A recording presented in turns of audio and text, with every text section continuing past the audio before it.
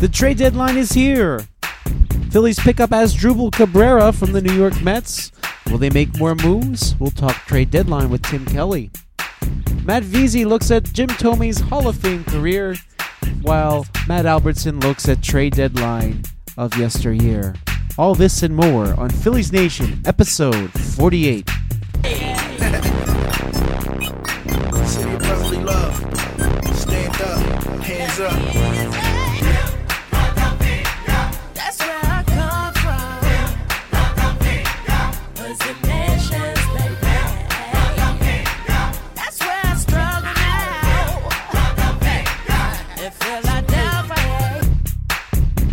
Welcome to Phillies Nation Podcast 48, a trade deadline and Hall of Fame Sunday edition of the show. We'll be talking a lot about trade deadlines today. The Phillies picking up infielder Asdrubal Cabrera from the New York Mets. Phillies have a little bit of criticism coming their way, thinking that perhaps Cabrera is not the fielder that he once was, and wonder if he can indeed hold down the shortstop position. But the Phillies add a bat with 18 home runs, something the Phillies could really use as some offense so far. Cabrera certainly is about 2 games in now and hitless to this point, but the Phillies should get some much-needed veteran offensive production from Asdrubal Cabrera.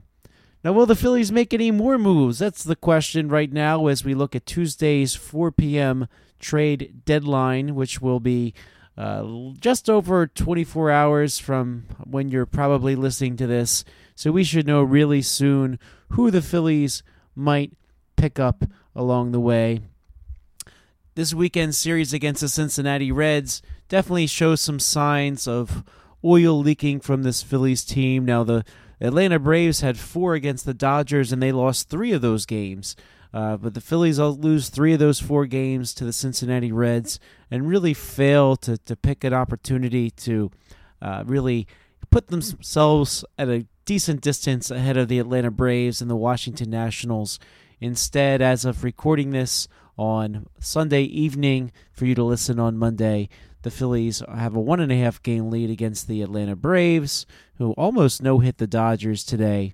And they now have a lead against the Washington Nationals of 6 games, and the Nationals are 1 game under 500 even at this late time. So the Washington Nationals expected to win the National League East before the season, kind of scuffling right now. And the Phillies are kind of scuffling themselves in another way. You know, you have to wonder if that really grueling series against the Los Angeles Dodgers, you know, the win that they got in extra innings, that really long, laborious game, you got to wonder if they were finally feeling some of that this weekend. Vince Velasquez goes just 5 innings in his start, perhaps because he threw some pitches in that it got the win, actually, of the extra inning game. That certainly was the longest game, inning-wise, of the year. But, the offense was mostly silent these couple days after really thumping the Cincinnati Reds the first game of the series. The bats got really quiet. And even as Asdrubal Cabrera has joined the Phillies, we see that he hasn't really been able to help just yet, but it is early. Phillies now head up to Boston, where they're going to face the Boston Red Sox for 2 games. The Boston Red Sox are by far the best team in baseball in terms of record-wise, and the Phillies are going to have their work cut out for them as they face the Red Sox. However, the one silver lining is they're kind of facing the 2 pitchers that have struggled for the Red Sox the most. That comes in the form of David Price, who is certainly not the David Price of yesteryear of the Tampa Bay Rays. He has struggled with the Boston Red Sox so far. And the Red Sox, even though they are 41 games over 500, that just sounds unbelievable. David Price has a nice 1-loss record, but his ERA is at 4.17 on the season, despite being 11-6.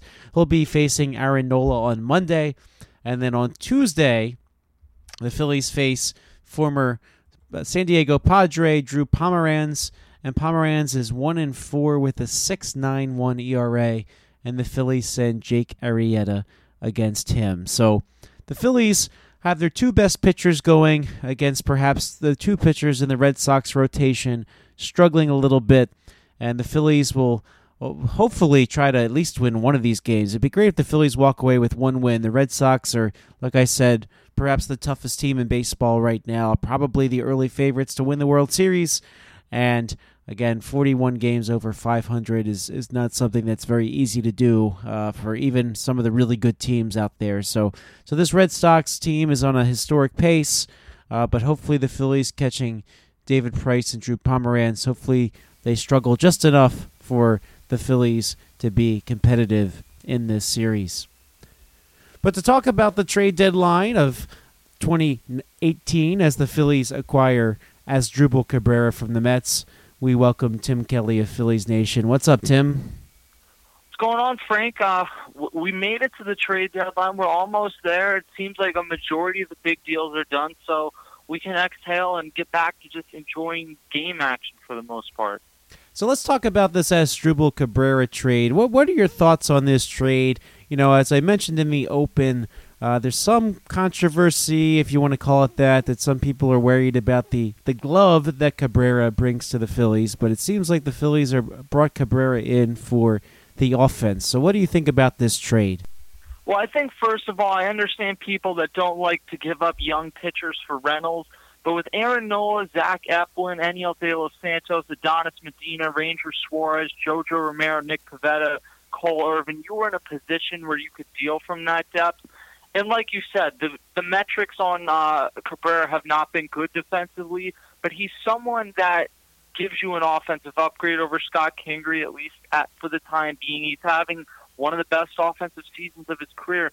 Not only does he do that, Cesar Hernandez has looked banged up recently, so he gives you another option to play second base like he did on Sunday, and then there's a chance Maikel Franco regresses. So I think while Franklin Kilome is someone, if he develops control, he has a chance to either be a good starter or a late-inning reliever. He hasn't done that so far, and I think from the Mets' perspective, it made sense to take that chance on a lottery ticket type guy for a 32-year-old rental middle to corner infielder.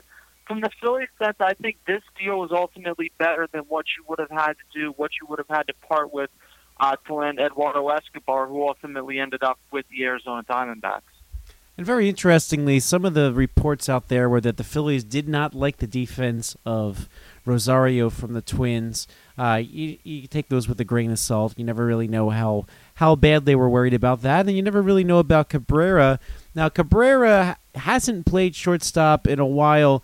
The New York Mets have Ahmed Rosario as sort of their young, hot shortstop, and it was time for him to take over the position, which is probably the main reason that he moved over to second base. But some people are worried about what the metrics are telling us about his defense, and very good point about Maikel Franco, because he's super hot right now. We saw Mike Moustakas, who was frequently mentioned as a third base option. He'd get traded to the Brewers. So the Phillies look like they're going to be sticking with Maikel Franco for now, but as we've seen over the years, he is a little streaky, and he could indeed regress. So the Phillies could make other moves. Now, granted, we don't expect them to be big moves. There was one Manny Machado out there, but there's still a couple names out there. The Phillies have perhaps been linked to Adam Jones of the Baltimore Orioles. What it sounds like out there is that the Orioles have destinations for Adam Jones to go if he wants to go. This might go down to the wire for him to decide if he wants to accept a trade.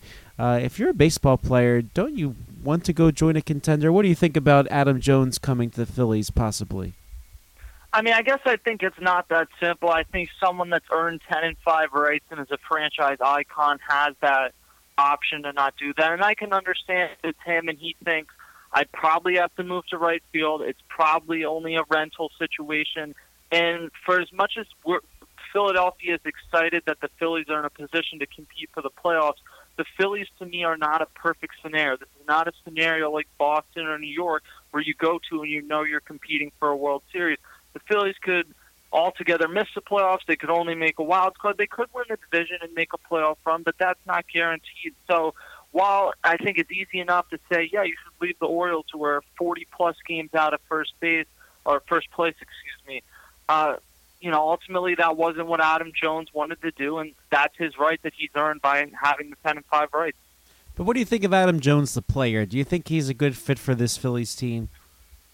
I think he's a good fit if he's willing to play right field. Now, offensively, this is not the player that was a 5-time All-Star, but I think he's a good fit in many ways because not only does he give you someone that I think is an upgrade right now over Nick Williams, he's someone that allows you to slide Nick Williams into pinch hitting.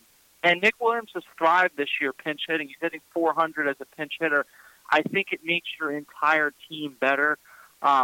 And again, offensively, I don't know how much of an upgrade it is over Nick Williams, but in terms of right field fielding, I think he would be an upgrade. And so the other name out there, now let's talk about this for a quick second. Matt Klentak was pretty emphatic that he didn't think that the Phillies needed a starting pitcher right now. But so far, out of the gate since the All-Star break, we've seen a couple clunkers of pitching performance. One by Nick Pivetta. It's hard, as I said in the open, I'm not that quick to criticize Velasquez for the short outing the other day because, he only he came out and won that extra inning game for the Phillies, so he might have been a little fatigued, but has the pitching performance of the starting rotation right now have you convinced that the Phillies don't need a starter right now? I think you're in a position where anyone knows that the Phillies could make an upgrade. It was just such a weak starting pitching market, and the Phillies are so early in their window of contention, perhaps a year earlier than a lot of people expected, that it just didn't make sense for them to act. They felt like they'd rather give Nick Pivetta or Zach Eflin or whoever, Aniel De Los Santos, Vince Velasquez, these innings as opposed to giving up something to get a Cole Hamels or Jay Happ. And I think in the end you might see a similar situation with Chris Archer. Chris Archer is much better than his traditional back of the baseball card stats would lead you to believe. He would benefit from being out of the AL East. Anyone would. He'd benefit from not playing for the Tampa Bay Rays. Pretty much anyone would. And he would benefit, I think, from just being on a better team, being interjected into the playoffs. And I think he's someone with an all-time historically team-friendly contract that I understand why people are interested in him. But if the price is, I think Jerry Krasnick reported over the weekend that they want a number one type return, that's probably just going to be too much for Chris Archer. And Chris Archer, the talks are intensifying. Mark Topkin of the Tampa Bay Times is saying, and so he could be moved, but it doesn't look like it'll be to the Phillies. The Braves are rumored to be interested. The Padres are interested. Again, the Padres aren't even a contender, but as you said, the contract looks really good. So a rebuilding team like the Padres might just want to take a chance on him. Although the Braves, there is the thought that the Rays scouts were watching their top prospect, Justice Sheffield, but it's really hard to see the Yankees trading Sheffield to acquire Archer.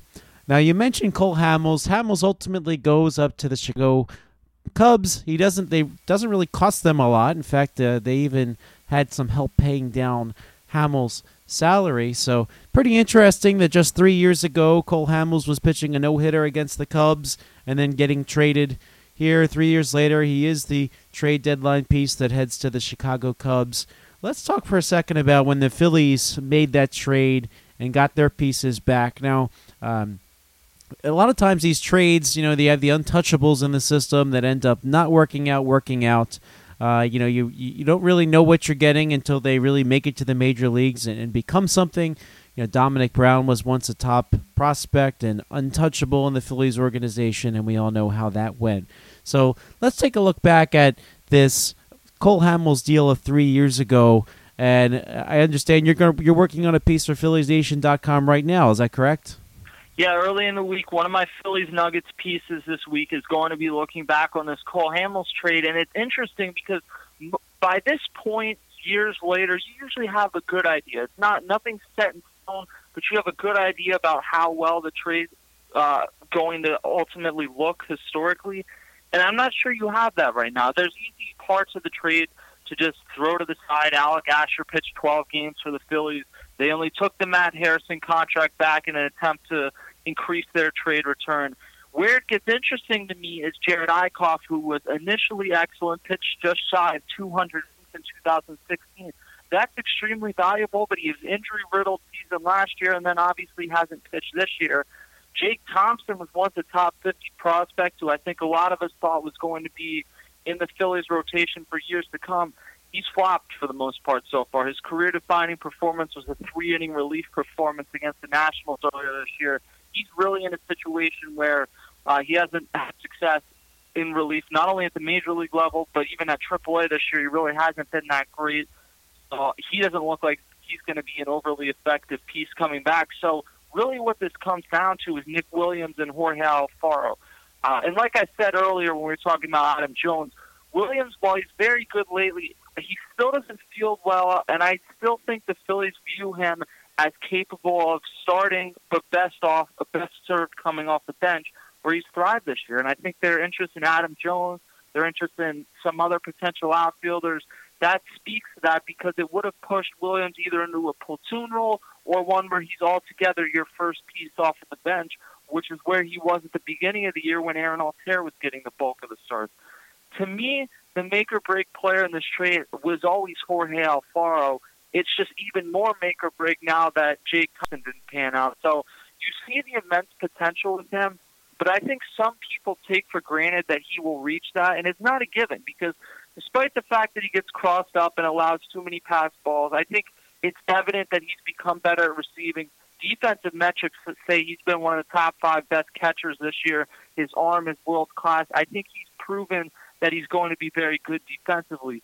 Offensively is where I'm still not entirely sure what he is. He has as much raw power as a young catcher could possibly have, but he only has 7 home runs this season to show for it. He's striking out nearly 40% of the time, and he doesn't really walk at a clip that allows you to kind of overlook that strikeout clip. So he has a negative 4.4 offensive WAR. So while I view his offensive ceiling as high, I'm not sure he'll ever reach it.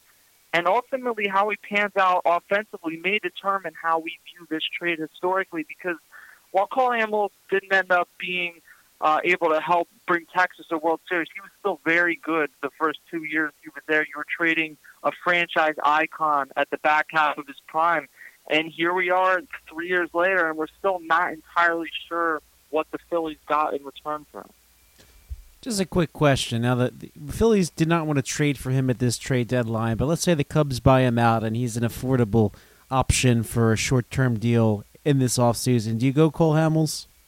No, I don't. I continue. You have so many young arms, and even more of these arms are going to be reaching the major league level next year. Donis Medina, Sixto Sanchez could conceivably be reaching the major level. I think you have Jake Arrieta locked into a contract here. You obviously have Aaron Nola, Zach Eflin's earned a spot in the rotation. I think Vince Velasquez is going to be in the rotation this year.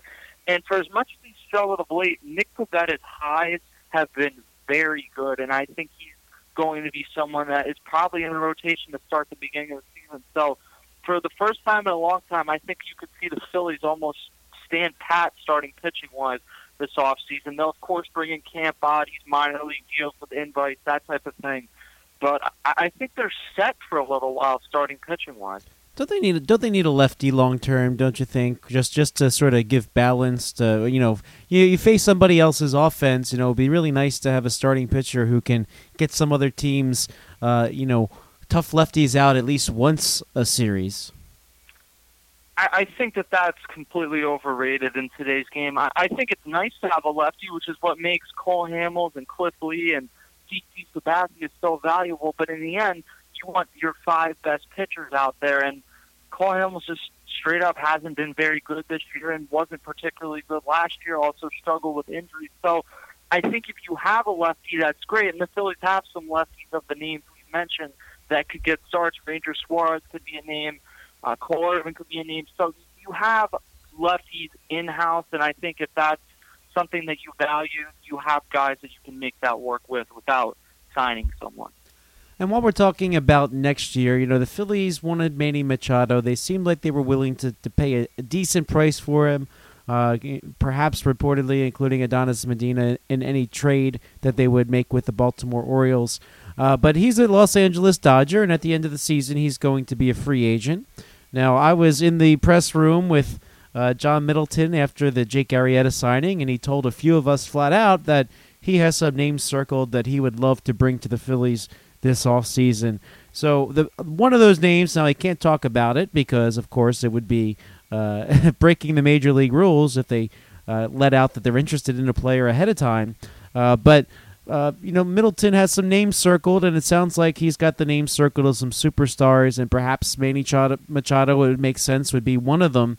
What type of superstar do you foresee this Philadelphia Phillies going after? Now, it seems like they want to get the impact player, right? As we said before, the drop-off from Manny Machado to whoever else they get, in this case was Asdrubal Cabrera, is a pretty big drop-off. But they seem like they really want to add an impact bat, a superstar-type player. Where do you see them going with this? And I understand you're going to be writing a piece on this too. Yeah, it's going to be a busy week. I think the Phillies covet Manny Machado, and that's the worst-kept secret in baseball. And I think there's a very real possibility they sign him this offseason.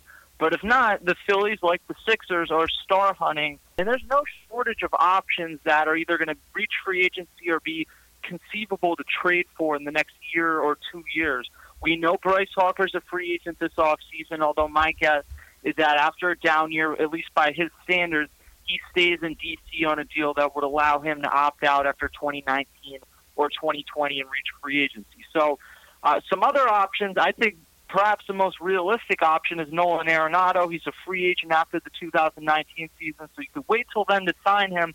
But I don't hate the idea of giving the Rockies a call this offseason and seeing if they don't think they're going to be able to retain him, it would seem to be very irresponsible not to move him next offseason. So I think that's a potential option. I think if Bryce Harper ultimately stays in D.C. long-term, Anthony Rendon becomes a long-term option. An interesting name, and Anthony Rendon is a free agent after 2019, and you probably have to wait till then. Another interesting name who's a free agent after 2019 that you're not going to trade for but could reach free agency, and someone we once talked about in the trade return for Cole Hamels, is Xander Bogaerts of the Boston Red Sox. Now, in theory, it seems hard to imagine them let him leave, and they might not, but they have to pay Chris Sale at some point. They have to pay Mookie Betts at some point. You can only give so many of these huge contracts out. If Xander Bogaerts reaches free agency, he's someone that makes a ton of sense for the Phillies. Paul Goldschmidt's someone that's a free agent after the 2019 season, although probably a few years older than you would like. And then, Frank, as you know, it always comes back to one Mike Trout. I think Trout, I'll give this to people, I think it's a bit more realistic than it was a few years ago. I still don't think he's going to reach free agency, though. So what you're talking about is having to give up a trade package, the likes of which the league has never seen. This is the best player since Barry Bonds, one of the greatest players of all time. You would start a package with Sixto Sanchez and Rhys Hoskins, and I'm not sure you don't have to put Odubel Herrera in there. And that might sound exaggerating. This is Mike Trout. Like, this type of player doesn't become available. So I understand the intrigue, but giving up that type of package, and then you're also going to have to turn around and sign him for close to or at $500 million. I'm just not sure that's conducive to winning. So I think your best options realistically are either signing Machado this offseason or looking at a guy like Nolan Arenado. And certainly that'd be a great name to bring into Citizens Bank Park and be very interesting to watch. But do you think the fans will be patient enough to wait another year? I mean, the fans haven't been patient. There's already people that you see the comment section saying the Phillies haven't spent. Meanwhile, they spent a ton on Jake Arrieta and Carlos Santana last offseason. I think John Middleton's kind of in the same boat, though. He's a lot smarter and is surrounded by smarter people than kind of the people that are in message boards and things talking about how the Phillies don't spend money. But I think he's eager to spend that money, which is why Machado makes sense, which is why I wouldn't rule out something with Bryce Harper. And then you do have the possibility of making a trade this offseason. If not, though, a year is a year. You still have a team that in theory should contend. And then after 2019, there's going to be some other names available. So, but your point is well taken. If Mike Trout isn't available until after 2020, I'm not sure waiting that long makes sense for the Phillies. Well, a lot could happen this offseason, and of course, you land one superstar this offseason. The franchise is forever changed. So check out those two pieces coming up this week on PhilliesNation.com. Tim Kelly, thanks for joining us. Thank you. And we'll be right back with Sports Talk Philly historical columnist Matt Albertson.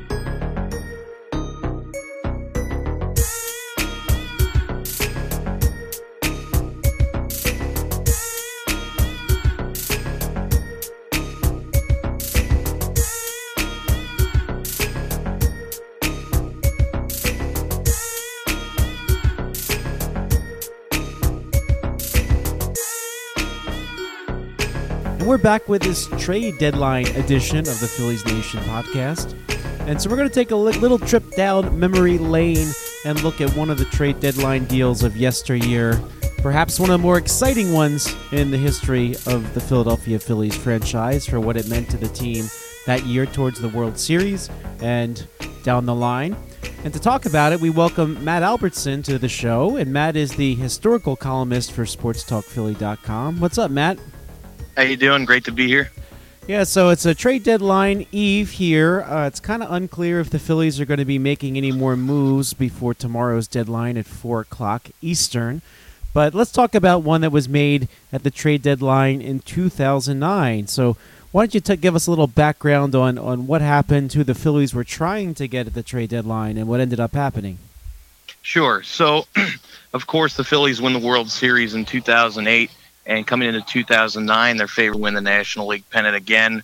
And they were on the market for an ace. Roy Halladay was out there, and he was really the crown jewel that GM Ruben Amaro was looking to get. And the reason Halladay really didn't work out in 2009 at the deadline was primarily because all trade talks focused around Dominic Brown, who was at that time rated by many pundits as the top prospect in all of minor league baseball. So that got shot down quickly. Well, Cliff Lee was also available. Lee had pitched excellent the year before, 22-3, a dynamite ERA. So they actually got a trade done on July 29th with Cleveland Indians, and they sent Carlos Carrasco, Jason Donald, Lou Marson, and Jason Knapp to Cleveland in exchange for Cliff Lee and the oft-forgotten Ben Francisco. And, of course, as we all remember, Lee was dynamite down the stretch, had one of those incredible World Series moments in Game 1, and had that excellent catch in the 6th inning. Now, the trade that could have been, so Dominic Brown for 1 week, if I understand it properly, was kind of ranked the top prospect in baseball ahead of some guy, maybe you heard of him, named Mike Trout? That's right. That's right.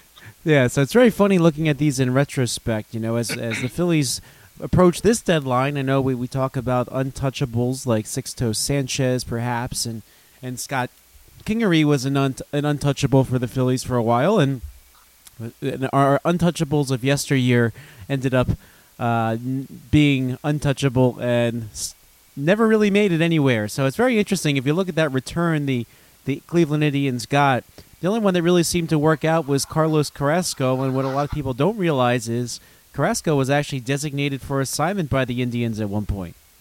That's correct. So Carlos Carrasco is still a fine major league pitcher. He's still hanging around, and Cliff Lee is, of course, come and gone. So speaking of coming and going, so what ended up happening with Cliff Lee? What happened was Lee was in the middle of his contract, and within 15 days after the conclusion of the World Series, a player can request a trade. And if that team does not make a trade with that player by March 15th, he becomes a free agent. So Lee would have become a free agent at the end of the 2010 season. However, there is a caveat that would have protected the club. If Lee was not traded, the club would have had 3 additional years of control over Cliff Lee. So his free agency would have been pushed back to the 2012 season. So if he's a free agent at the end of 2010, he's 32 years old.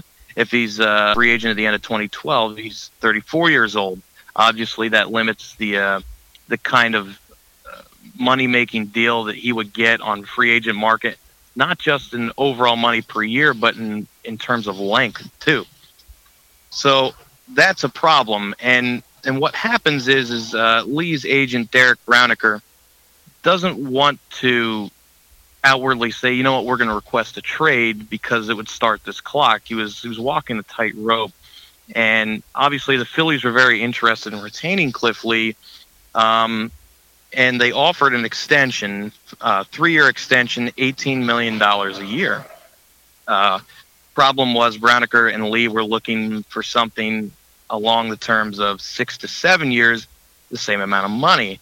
And the Phillies weren't prepared to do that because they were still trying to get Roy Halladay via trade.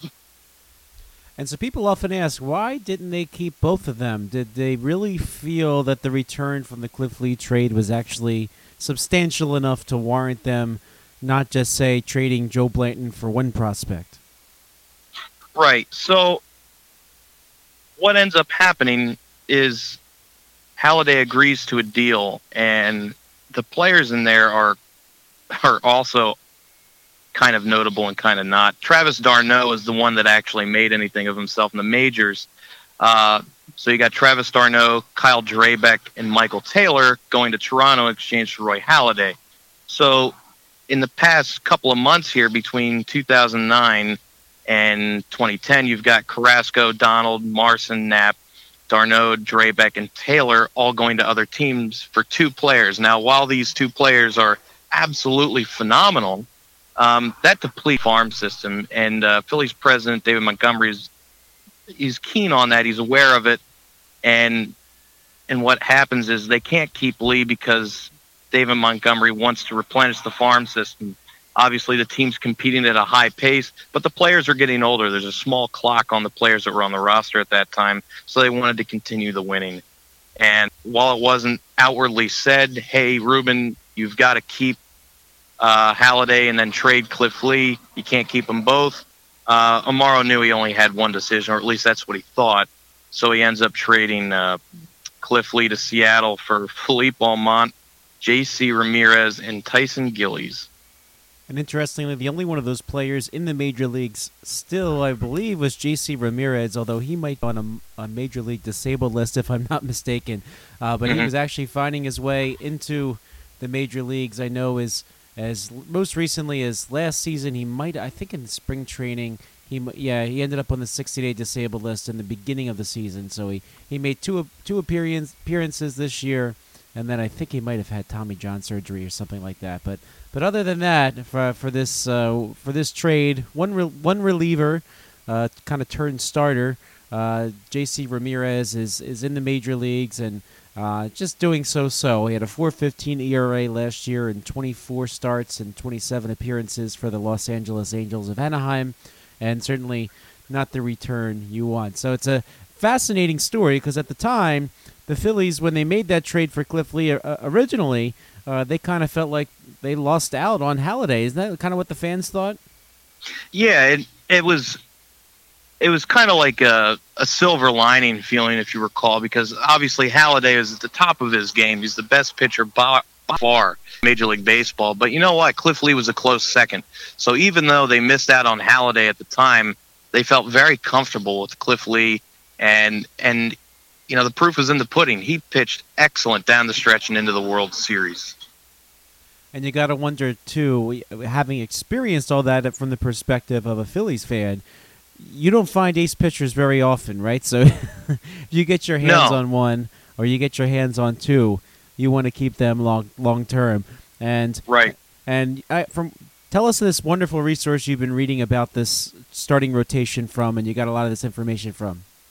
Right. So the book actually came out in 2011, written by Todd Zalecki and Jim Salisbury. It's called The Rotation. If you recall, 2011, the rotation of Halladay, Lee, Roy Oswalt, and Cole Hamels. And heading into the trade deadline of 2009, they just had Cole Hamels, and it really all began from there. So make sure you check out Matt's piece on trade deadline history. It's coming out on Tuesday on the trade deadline itself, so please check that out at sportstalkphilly.com. Thanks for chatting, Matt. Thanks, I really appreciate it. And one more piece of fun to go. We'll be talking to Matt Veazey about Jim Thome's Hall of Fame induction.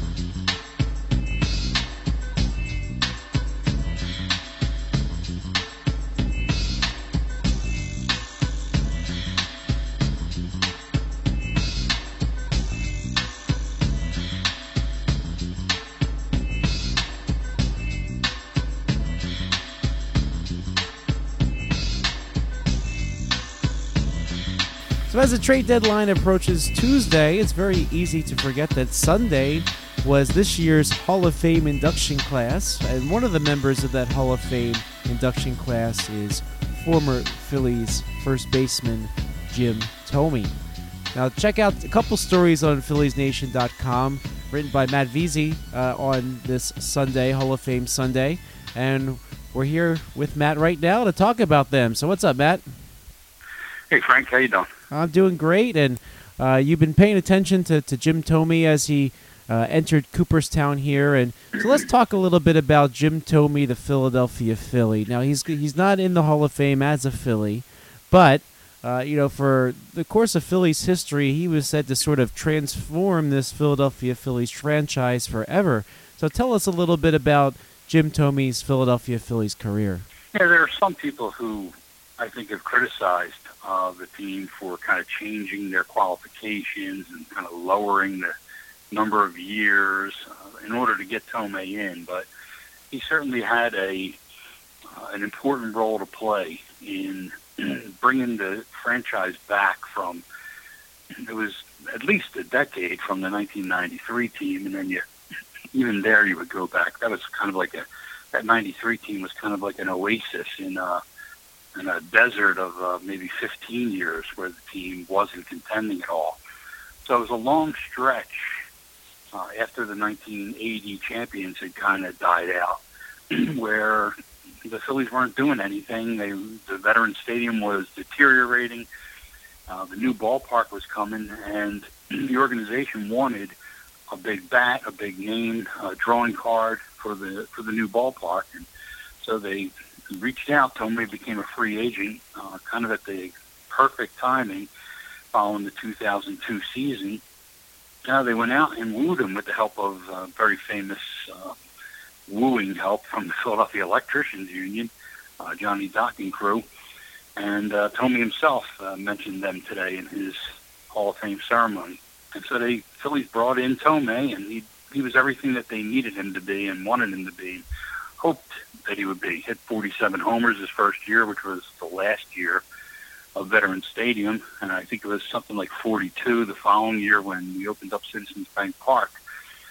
So basically helped transform the franchise back into the expectation of winning. They went from gee, it would be nice if we could win again, to, hey, all of a sudden we got a new ballpark and it's filled to the rafters every night, and we do expect to win again. Thome almost single-handedly brought that attitude back to the team and to the fan base. So he's a very important member of Phillies history, and he's on the Wall of Fame, and now he's in the Hall of Fame. So 2005, he got injured and kind of gave way for an opportunity for some other first baseman to get some at-bats, and that would be Ryan Howard, who goes on to win the National League Rookie of the Year honor. So talk a little bit about what happened when Phillies were confronted with Thome and Howard. How do you think that went down, and how it ended up working out for the future of the Phillies franchise?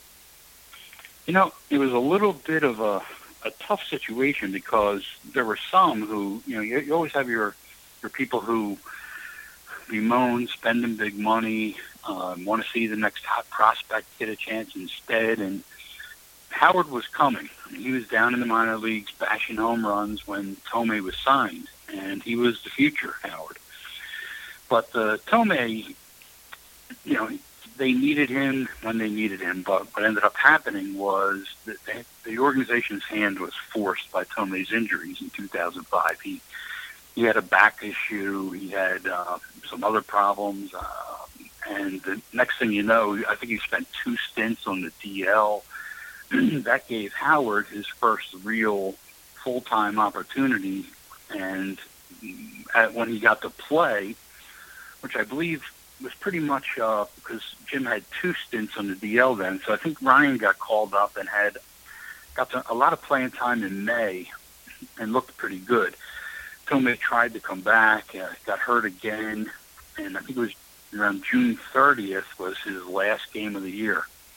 So Howard played from then on. There was some talk that they were trying to get Tomei back.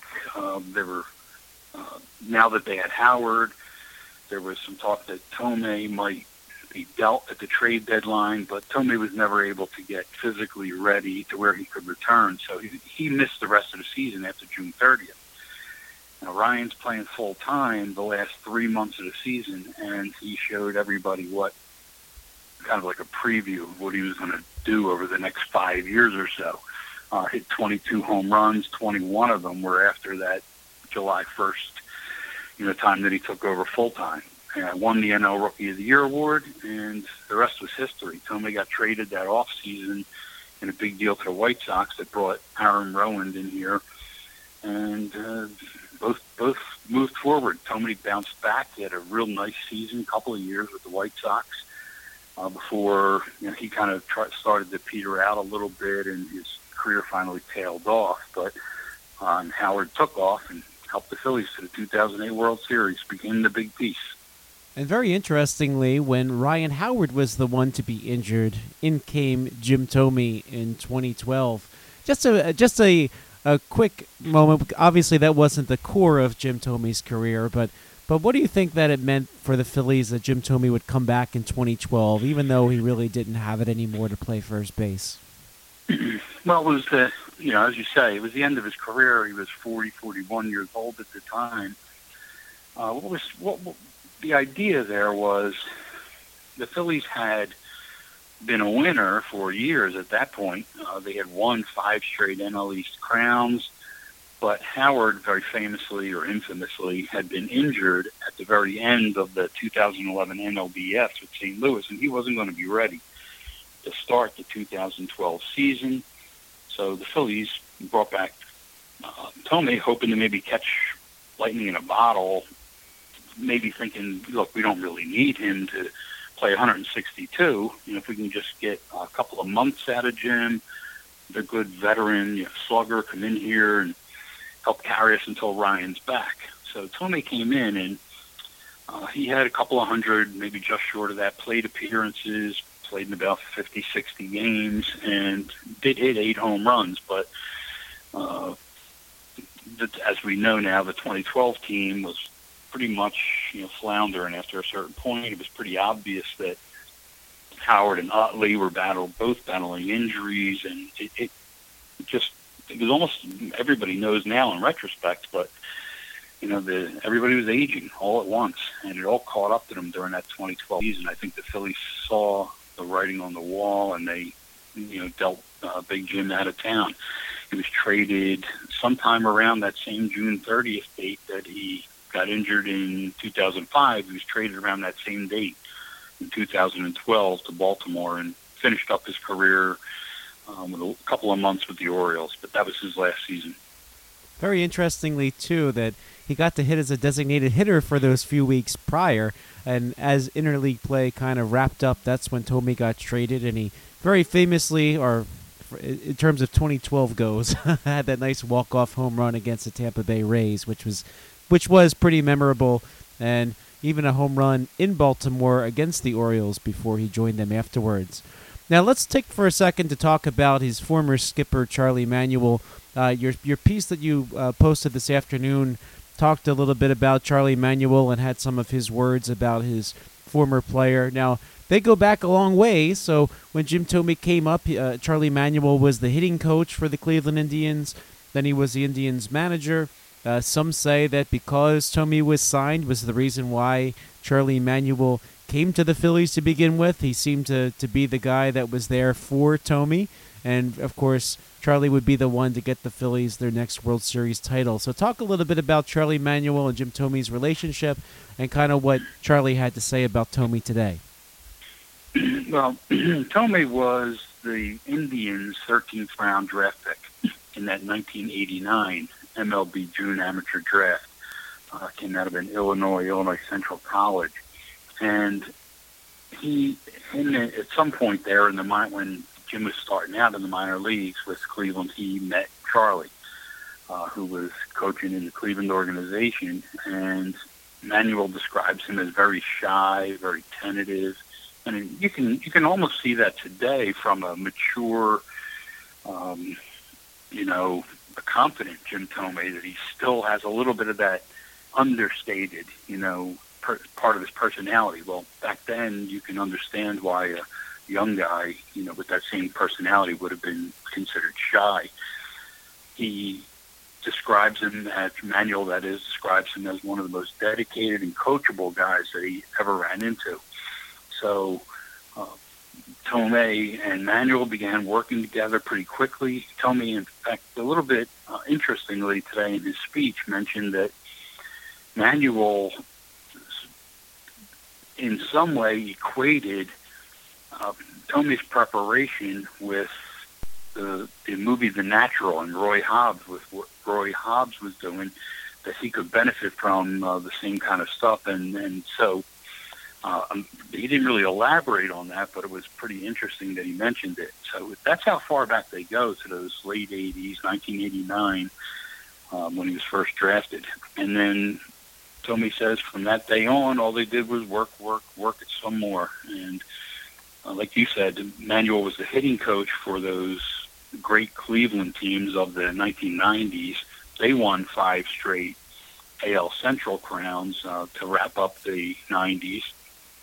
Then Manuel becomes the head coach of the Indians in 2000, so he and Tomei are together through this whole time, first as the hitting coach for a long stretch and then as the manager.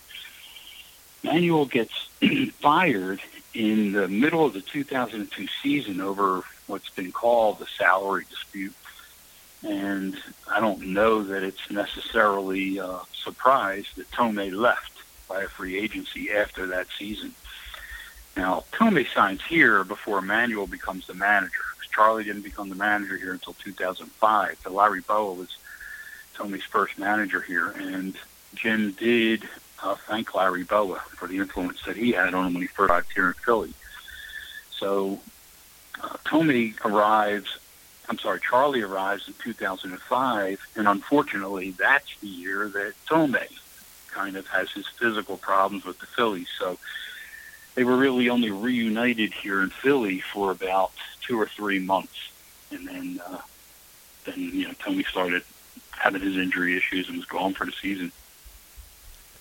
And the rest is history. And Jim Tomei is now in the Hall of Fame. I encourage you to check out both of Matt's pieces, which you can find currently on PhilliesNation.com. Thanks, Matt. No problem, Frank. Anytime. And that'll do it for episode 48 of the Phillies Nation podcast. We thank Matt Albertson, Matt Veazey, and Tim Kelly for joining us this time. And we hope to catch you next time, which should be a Phillies Alumni Weekend 2008 special edition. Until then, have a wonderful week.